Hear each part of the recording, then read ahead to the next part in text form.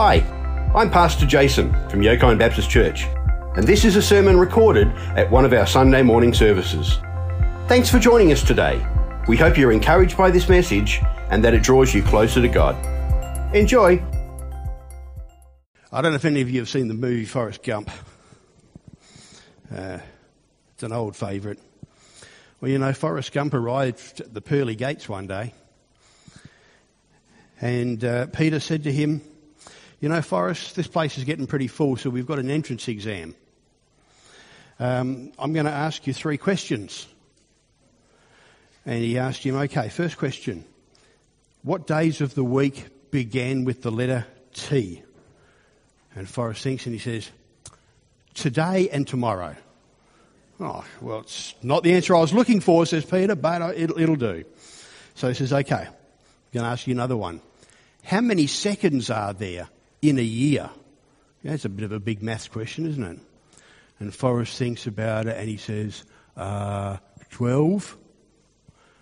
"Forrest, where did you get that from?" "Well, 2nd of January, 2nd of February, 2nd, and so on." So Peter says, "Well, I can't fault you. All right, what's the last one? Can you tell me God's first name?" And Forrest says, "Oh, that's really easy. It's Andy."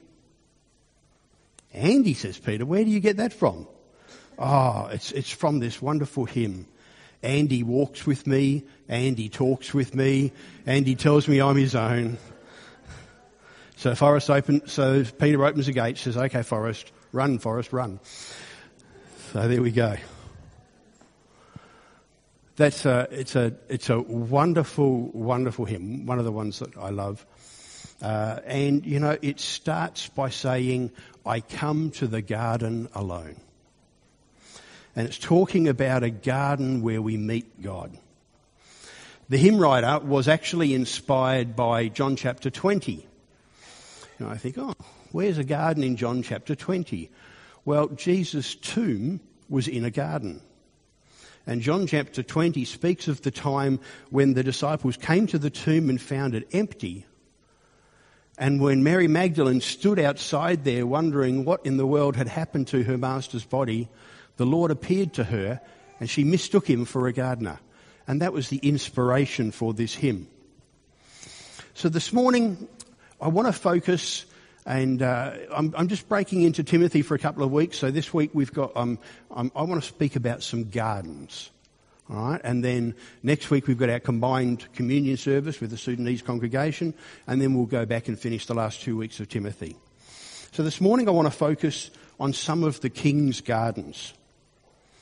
Now, throughout history, kings have always enjoyed having beautiful gardens. You might know that Margaret and I went to England earlier this year, and we saw a number of gardens. These photos here are from Hampton Court Palace, which was the palace for Henry VIII. And there are some just beautiful gardens, and these are just a bare fraction of them. I mean, the gardens go for acres and acres and acres. It's just, or should I say hectares and hectares? I don't know. I don't even know how you measure a hectare. You know, they're just absolutely stunning. But I'm not talking about Henry VIII's gardens. The king I'm talking about is the one that Isaiah talked about. "I saw the Lord, high and exalted, seated on the throne, and the train of his robe fills the temple." I'm talking about the King of Kings, the Lord of Lords. I'm talking about our wonderful Creator God. And so today, I want to look at the gardens that God plants. And we got a picture of that this morning, a brief description of this paradise, this garden that was absolutely wonderful this morning. And so I want to look at how we lost paradise, but then how we get it back. Cool. All right, in the passage Cynthia read to us, it comes from right near the beginning of the scripture. Now, you might recall last week we looked at Simchat Torah, which is the, you try spelling that one out, which is the Hebrew words meaning rejoicing in the Torah or rejoicing in the scripture. And so the concept was that last week we read the last passage in Scripture. So we finished our annual reading of going all the way through the Bible. And then today we start again at Genesis and start that process all over again, because we never finish reading the Word of God. Now, Margaret and I saw some amazing gardens in England. You know, we saw 2,000-year-old trees. We saw the oldest grapevine in existence. We saw some incredible gardens. And yet, the Garden of Eden is described to us as something more magnificent, something that we have never seen before. But what made it so special? What was so unique about this garden in Eden? Well, when you start looking at the first chapter of Genesis, how did God create things? What anyone know? What did God do to create things? Anyone? He spoke. He spoke. He said, "Let there be light. Let there be plants. Let there be animals." He spoke, and it happened. But then when it gets into this passage, to this particular garden, the scripture that Cynthia read to us says that God planted the garden. It's as if God got down on his hands and knees and he did the work for us. Just in the same way that the creation of man was different to the creation of everything else, where it was God getting down on his hands and knees. And so Genesis is trying to describe a picture for us of the fact that something unique is happening here. Something unique, that mankind is unique in all of creation, and that God himself put us in this special place of paradise, a special place where they were supposed to live forever. But there's another thing that makes this garden particularly special. It's that God walked with his people in the garden. These people enjoyed the presence of God. He didn't just plant the garden and say, "There you go, and I'm off." God walked with them. And that's a beautiful, beautiful picture, isn't it, of God being so close and intimate with humans. But the key message of these first few chapters of Genesis are not to give us a complete understanding of what happened back then and a complete understanding of what it might have been like. The first 3 chapters of Genesis really tell us a terrible tale. They tell us that we were created for perfection, but we lost it. They tell us that Adam and Eve chose to disobey God. He only gave them one thing that they couldn't do, and that was to eat from one tree. But they didn't want to listen to God. They wanted to listen to someone else. And so they committed, so sin entered the world. And from that point on, mankind experiences death. We experience a separation from God. And so it ruined their relationship with God. It ruined their relationship with nature. It ruined their relationship with each other. I don't know if you've ever seen a movie called Dead Man Walking. And it's about prisoners on death row. Right? They're in jail in a special ward awaiting their execution. And there's this expression when it's time for the execution, when they come out of their cell and they start walking towards the room where they're going to be executed. And at that point they call out, "Dead man walking." You know? They're already dead, their body just hasn't given up yet. Mankind experienced death and separation from God. And so we are like those dead men walking. We face an eternity without him, even if we don't know it. And so from that point on, humanity, though, has strived to get back to that sense of paradise.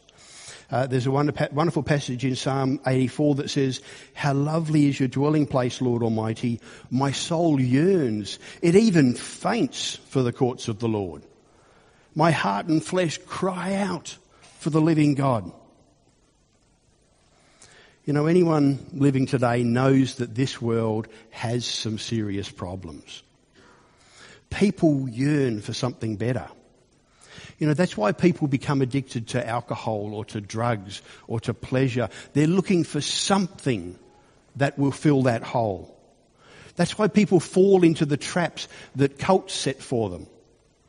Because they come along and they promise, we're going to fill that hole. We're going to make all your life perfect. We're going to satisfy every need in your heart. We were created for paradise, and paradise has been lost to us. So what's the remedy? How can that paradise be regained? How can we walk with God once again? So to do that, I want to look at another of the King's gardens. This is one that he waters with his blood and his sweat. And you could probably guess which garden I'm talking about. Who knows which garden I'm going to go to now? The Garden of Gethsemane. The little photo down the bottom left is a photo of what that garden looks like today, 2,000 years later. By all accounts, Gethsemane was a lovely place. It was at the foot of the Mount of Olives. It was just across the valley from Jerusalem. It was less than 15 minutes walk from the temple itself. There are a number of olive trees there, and 8 of them are nearly 1,000 years old. And it's believed that the original olive trees that would have been there when Jesus was there are not there anymore, but these have grown from the cuttings. They've come from those same ones. There was an oil press where they pressed the olive oil. And in fact, that's the meaning of the word Gethsemane. It basically means olive press. So Luke chapter 22 tells us, Jesus went out to the Mount of Olives and his disciples followed him.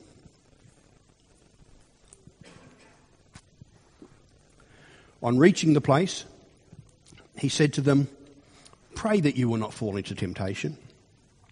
And he withdrew about a stone's throw beyond them, knelt down and prayed, "Father, if you are willing, take this cup from me.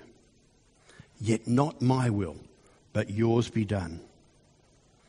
And being in anguish, he prayed more earnestly, and his sweat was like drops of blood falling to the ground. You know, it was a beautiful garden Jesus found himself in, but it wasn't a perfect garden. Here in this garden, they still had to tend the weeds. They still had to work around the rocks. They still had to put work in. It wasn't a perfect garden. And it's because it's not the garden itself that is so special. Just like Eden, what makes this garden so special is the presence of Jesus there. It was here in Gethsemane that our paradise is regained to us. It's here that Jesus surrendered himself to what was going to happen on the cross. Here that he said, "Father, do your will." Here he committed himself to die the death that we are owed. We're the ones who are separated from God. We're the ones who should take the penalty of death. And yet Jesus willingly took it on our behalf. Here in the garden, Jesus took on and overcame the temptation that Adam and Eve couldn't overcome. He chose obedience over self-gratification. And so it was here in the garden that Jesus became like those prisoners. He became the dead man walking on our behalf. And within 24 hours, Jesus would have gone to die on the cross for our sin. And so because of the death and resurrection of Jesus, we no longer need to work to regain our place in that paradise. See, the answer to satisfying life's hungers is not alcohol, it's not drugs, it's not pleasure, it's not striving to perform some sort of religious act, so that we'll make God happy with us. It's not obtaining some sort of secret knowledge, that will unlock the door to eternity. It's simply to accept what Jesus has already done on our behalf. In Ephesians, Paul puts it like this: "Because of his great love for us, God, who is rich in mercy, made us alive in Christ, even when we are dead in our transgressions. It is by grace you've been saved. And God raised us up with Christ and seated us with him in the heavenly realms in Christ Jesus, in order that in the coming ages he might show the incomparable riches of his grace that are expressed in his kindness to us in Christ Jesus. For it is by grace you've been saved, through faith. This is not of yourselves. This is the gift of God. Paradise is not something we earn. It's not something we win the right to. Just like the original garden, paradise is a gift that God gives to us. And he does it with his own hands. In the first case, it was the hands of God planting the garden. In the second place, it was the hands of Jesus nailed to that cross.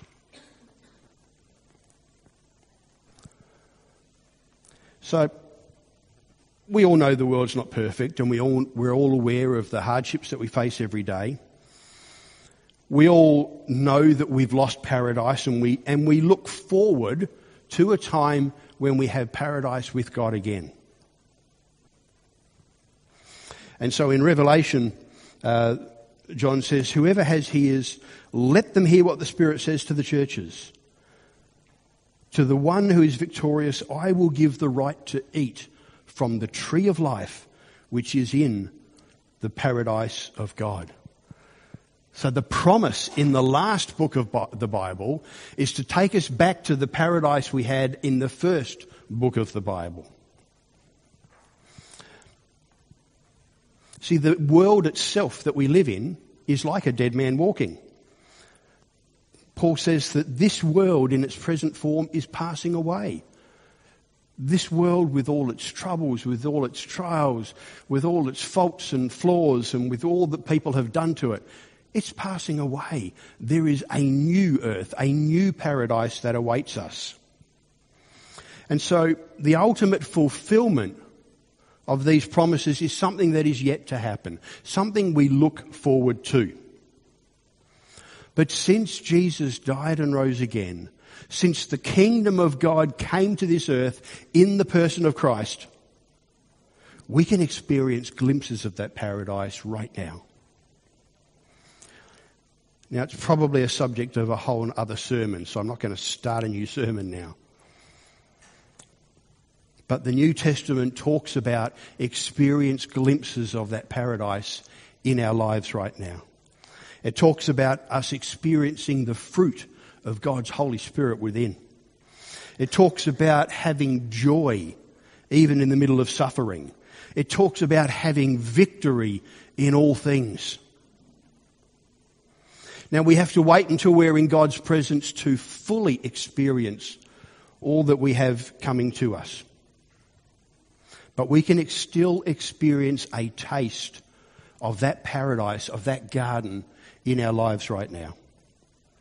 It's the fruit of the Holy Spirit in our lives that shows us people don't have to turn to external vices like we talked about before. They don't have to turn to other things to find their satisfaction and fulfillment in life.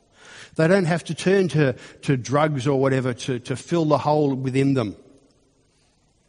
It's the Holy Spirit in our lives that can help us to experience love and joy and peace.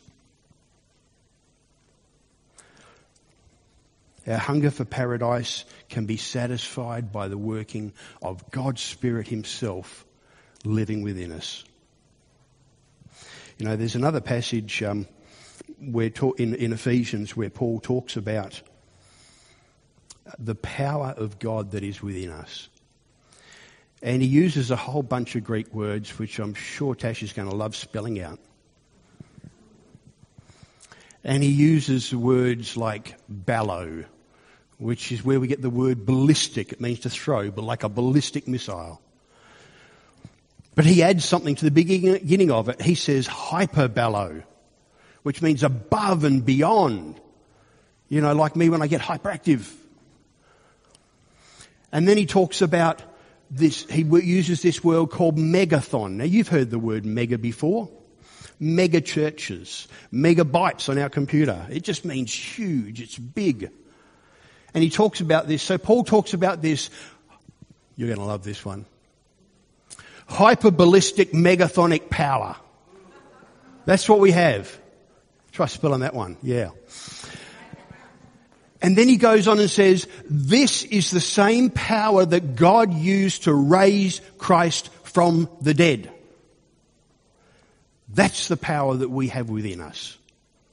That's how we can live victorious lives. That's how we can live lives of fulfillment and peace and joy, no matter what the world throws at us. That is our taste of the paradise to come.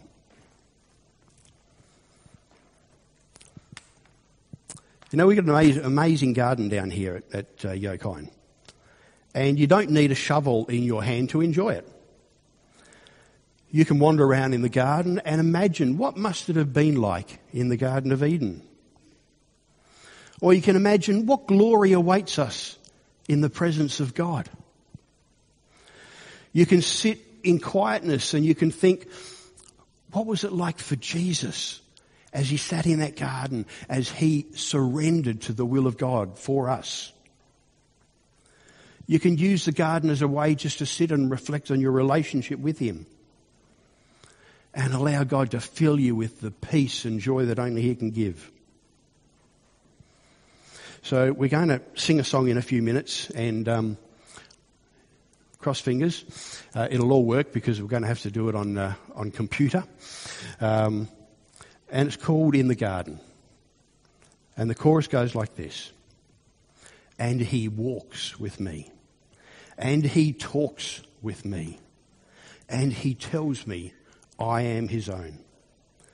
And the joy we share as we tarry there, tarry just means wait, none other has ever known. Think about those words as you sing them. Think about the paradise that we lost, but that we can look forward to again in the kingdom of God. Allow your heart to become that garden for the King within you.